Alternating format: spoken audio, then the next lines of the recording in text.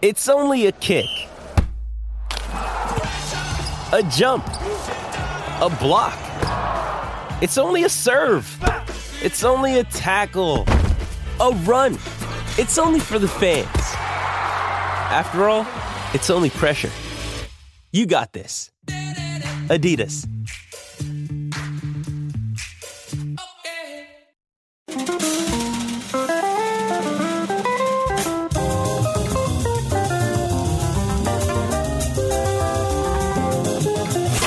It's The Other Side of Midnight with Frank Morano.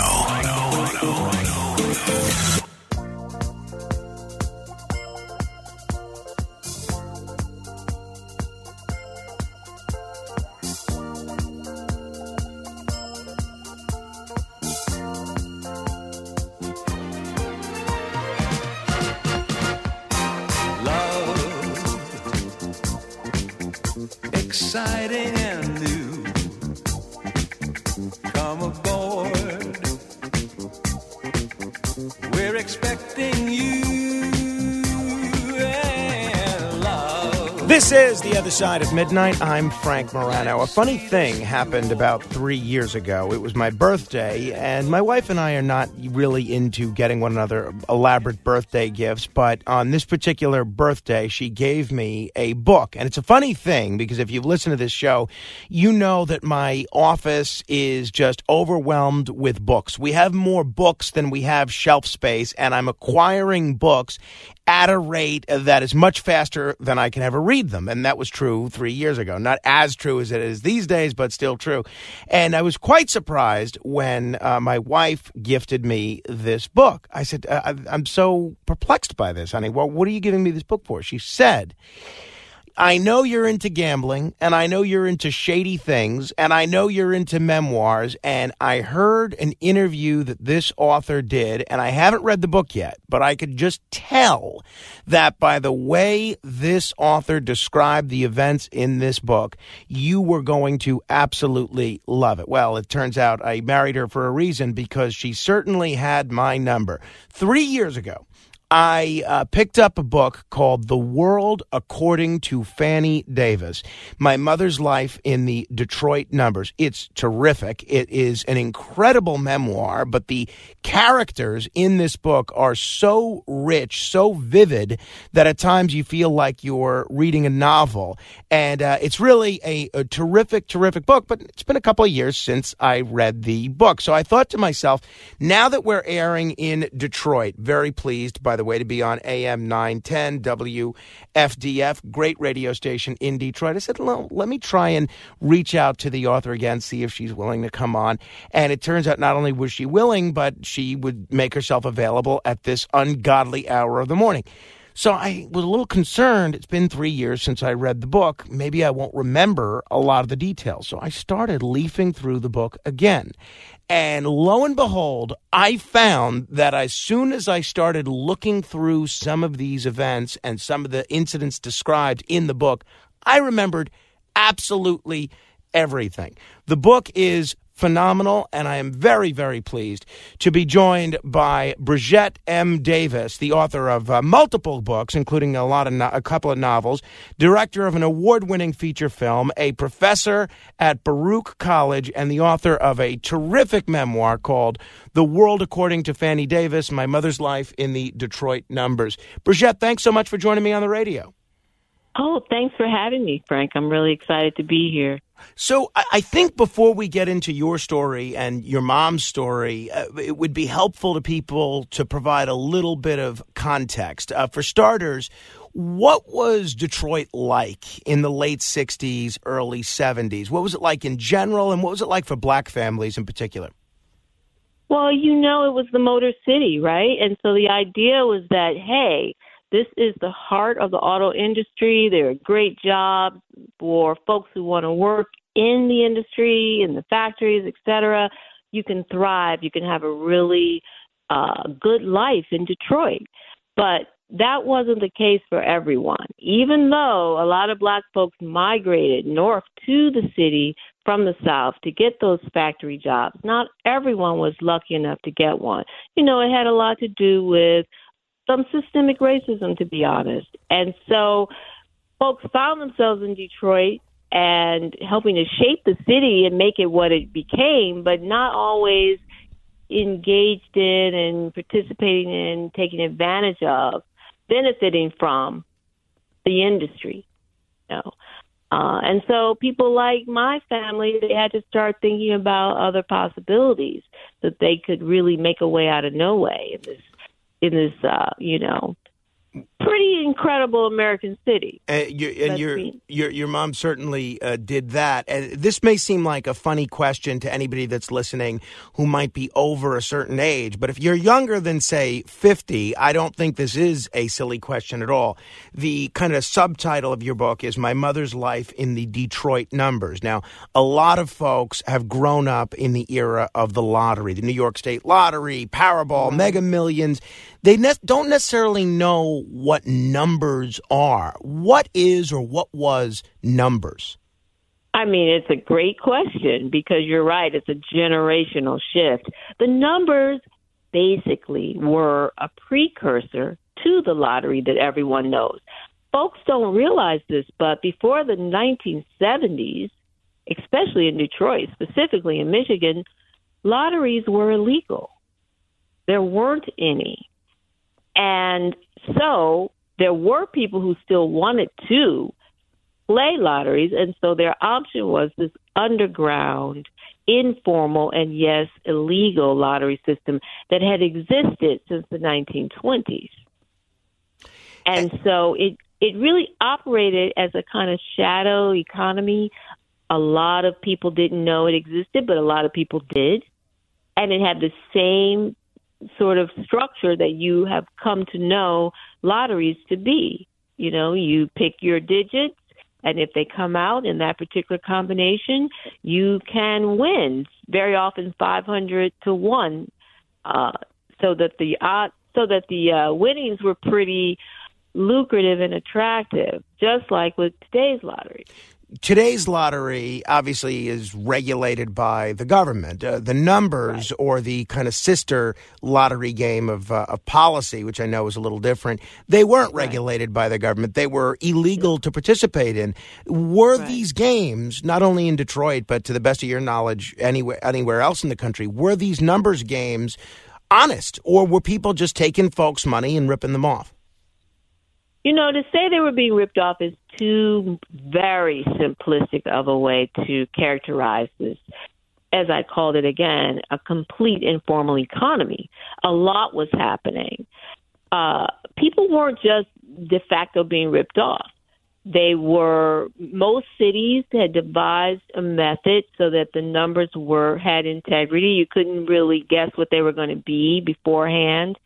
And people tended to, for the most part, to pay out those winnings when customers hit.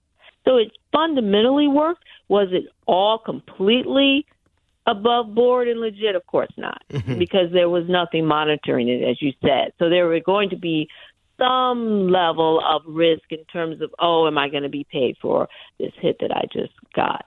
But by and large, it worked. And one of the reasons it worked is that it was so much more than a lottery system. You know, state lotteries are basically set up to just take people's money, whereas the numbers was in place largely to replace what governments were not providing, for the most part, Black Americans. So it was giving people, say, actual resources to open small businesses. It was giving people loans to buy homes. People were getting resources to be able to go to college. How is that happening? Because the big numbers men were race men who were doing more than just being at the helm of a numbers operation. They felt it was their obligation to also really uplift the race and provide resources in all these myriad ways. So they were really philanthropists of their time, and they were looked up to in just that way. They were pillars of the community. So in a lot of ways, not only was the numbers a lottery, not only was it a philanthropy system, but it was also sort of a banking system for unbanked communities as well. There you go. Absolutely. Now we know about redlining. Now people are, and the media is talking about how blacks were kept out of the real estate market. But back then, it was just an understood given that you couldn't get a bank loan to buy a home.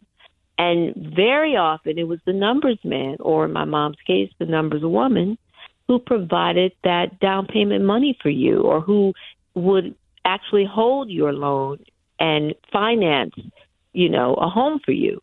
So it was also another example is that people don't realize that the NAACP and the National Urban League, these were fledgling organizations.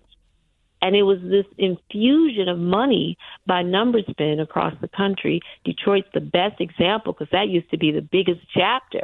Detroit had the biggest chapter of the NAACP at one time, largely due to the monies the numbers men were infusing it with so that it could be the pillar it needed to be to really jumpstart the civil rights movement.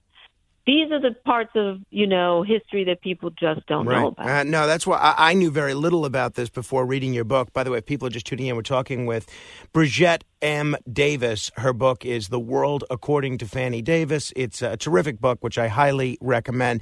And Bridgett, when did the numbers end as a regular form of commerce that people were participating in? Did it end pretty much around the time that all these lotteries became legalized?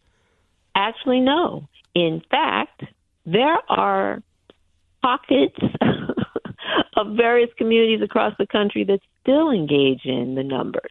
What have they done? They've modified the game to adjust to the legal lottery, just as my mother did at a pivotal moment when she saw that her own business was being usurped by the legal lottery and customers were opting to play that instead. She began to provide benefits that the legal lottery cannot provide, that brought people back to her. But the biggest thing she did was she decided, hey, if you can't beat them, join them. I'm going to use the actual numbers, the actual winning numbers that the lottery produces as my winning numbers for my own numbers game. And that was ingenious. It was incredible how it saved her business. Customers were like, oh, this is great. I can rely on what the number is. I can see the winners on the evening news, right? And I can play with Fannie, someone I trust, someone who I know when I give her my money, it's going to actually circulate back through the community. I want to ask you a little bit about what some of those benefits were, but let me backtrack. When did you realize as a little girl that your mother was involved in running numbers? I knew it right away because it was a home-based business, and so I saw her practice her, her business. She didn't hide it. She didn't go off to a room where no one could see her. It was a family business. My older siblings helped her out. From the time I can remember, she was on the phone taking customers' bets when I was about to leave for school in the morning. And so the beauty, she told us early, she said to each of her children, this is a legitimate business. It just happens to be illegal. And then she said, understand in this country, everything legal is not just. Not all laws are right. And so the fact that something is legal doesn't necessarily determine whether it's morally right. Shipping can make or break a sale, so optimize how you ship your orders with ShipStation. They make it easy to automate and manage orders no matter how big your business grows. And they might even be able to help reduce shipping and warehouse costs. So optimize and keep up your momentum for growth with ShipStation. Sign up for your free 60-day trial now at ShipStation.com and use the code POD. That's ShipStation.com with the code POD. Join us today during the Jeep Celebration event. Right now, get 20% below MSRP for an average of $15,178 under MSRP on the purchase of a 2023 Jeep Grand Cherokee Overland 4xE or Summit 4xE.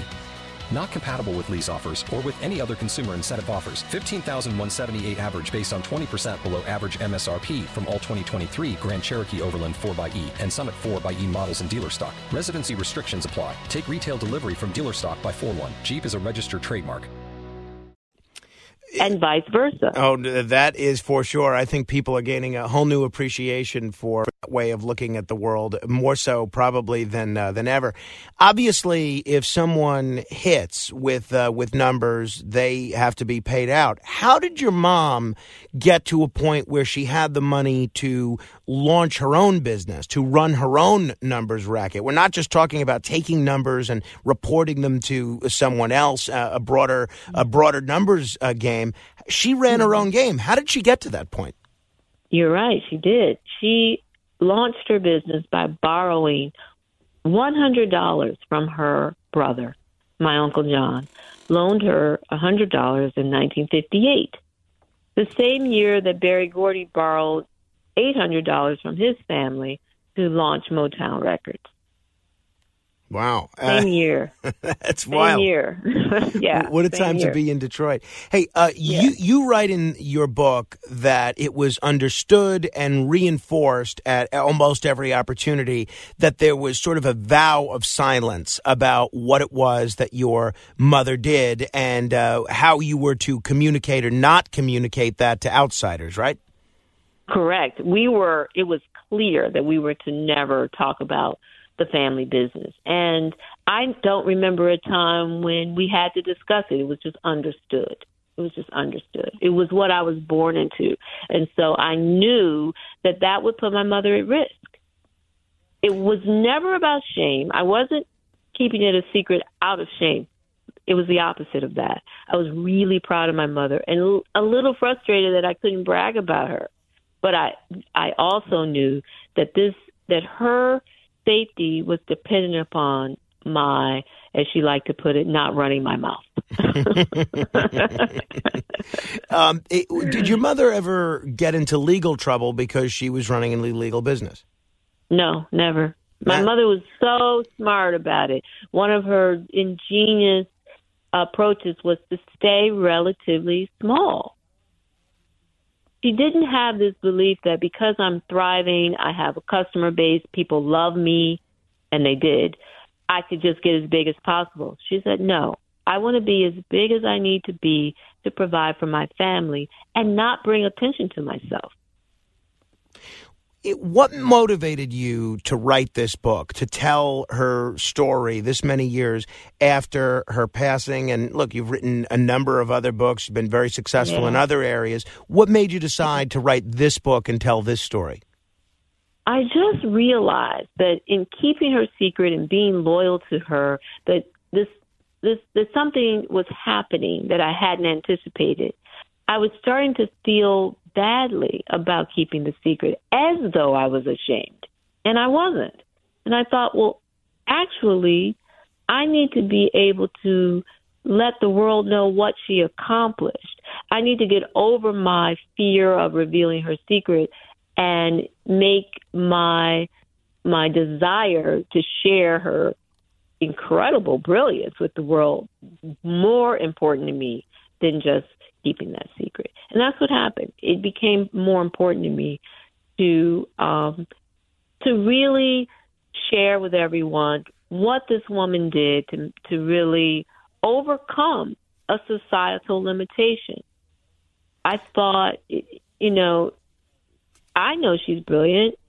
People who love her know it. It's time for me to share this with others. And also I understood that this was such a dying industry that if I didn't tell the story, it would be lost to history.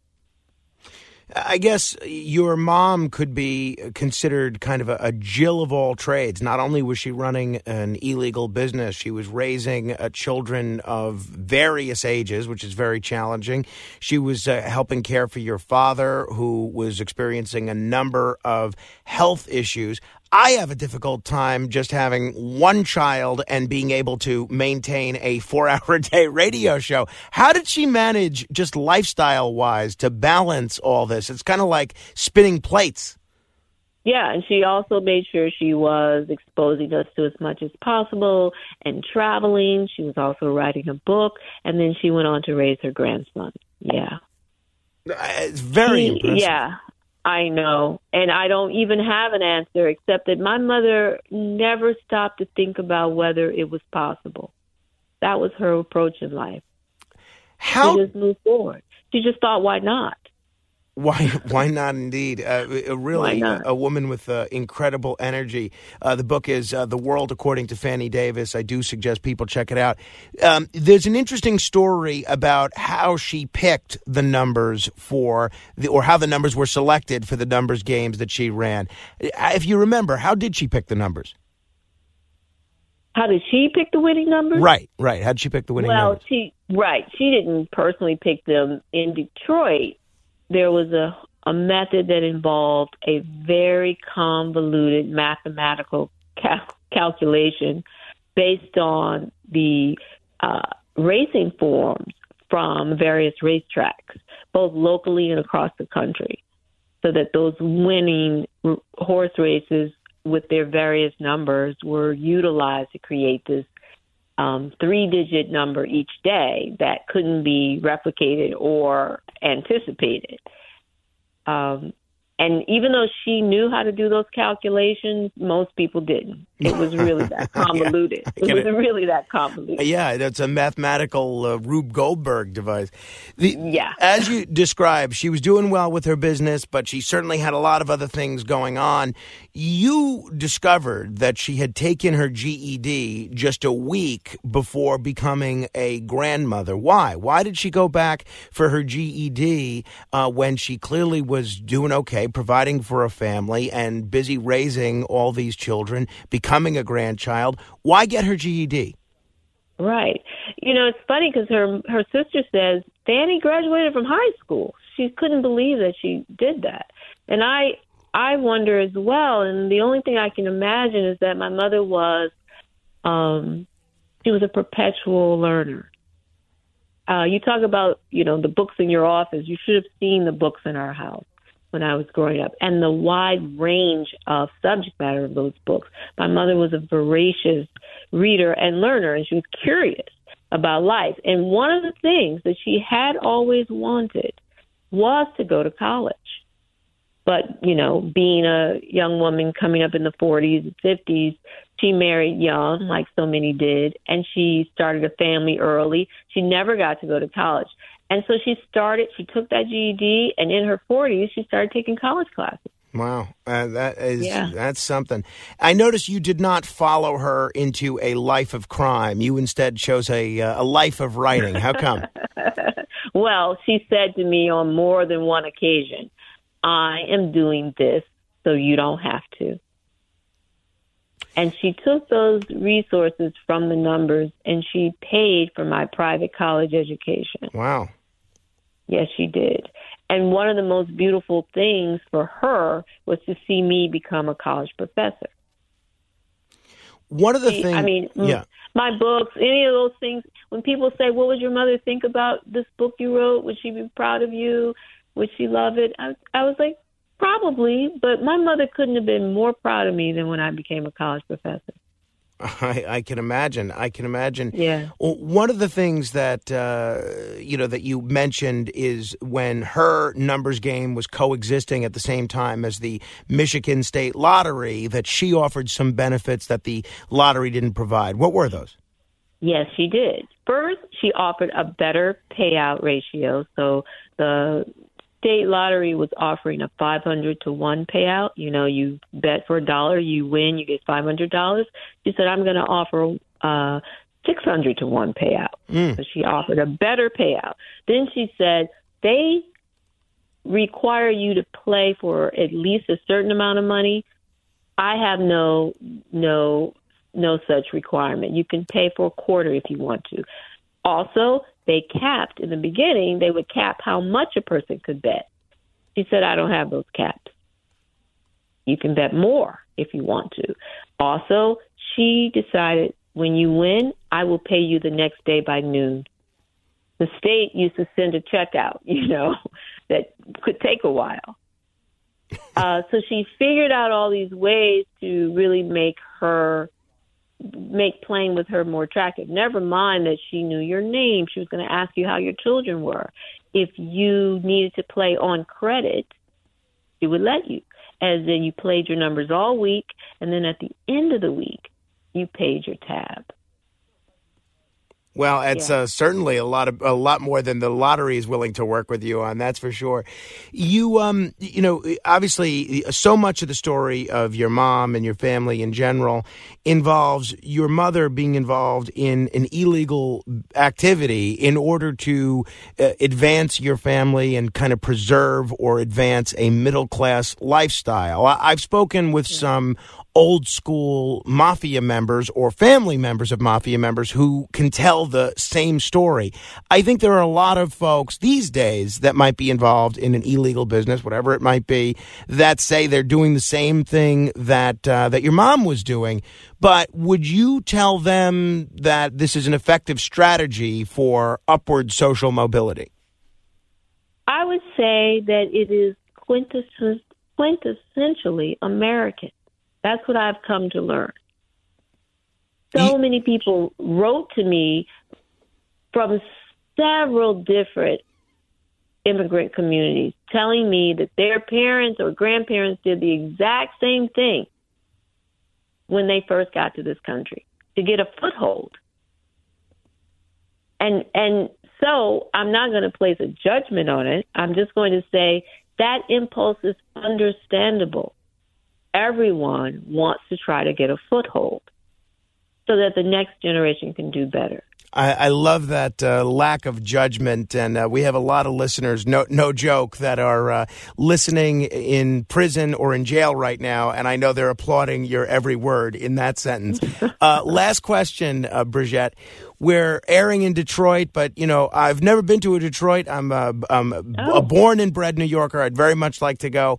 I know you're a New Yorker these days. How does Detroit compare to New York City? What are the key cultural differences? Well, it's an interesting thing because Detroit is really attracting people anew.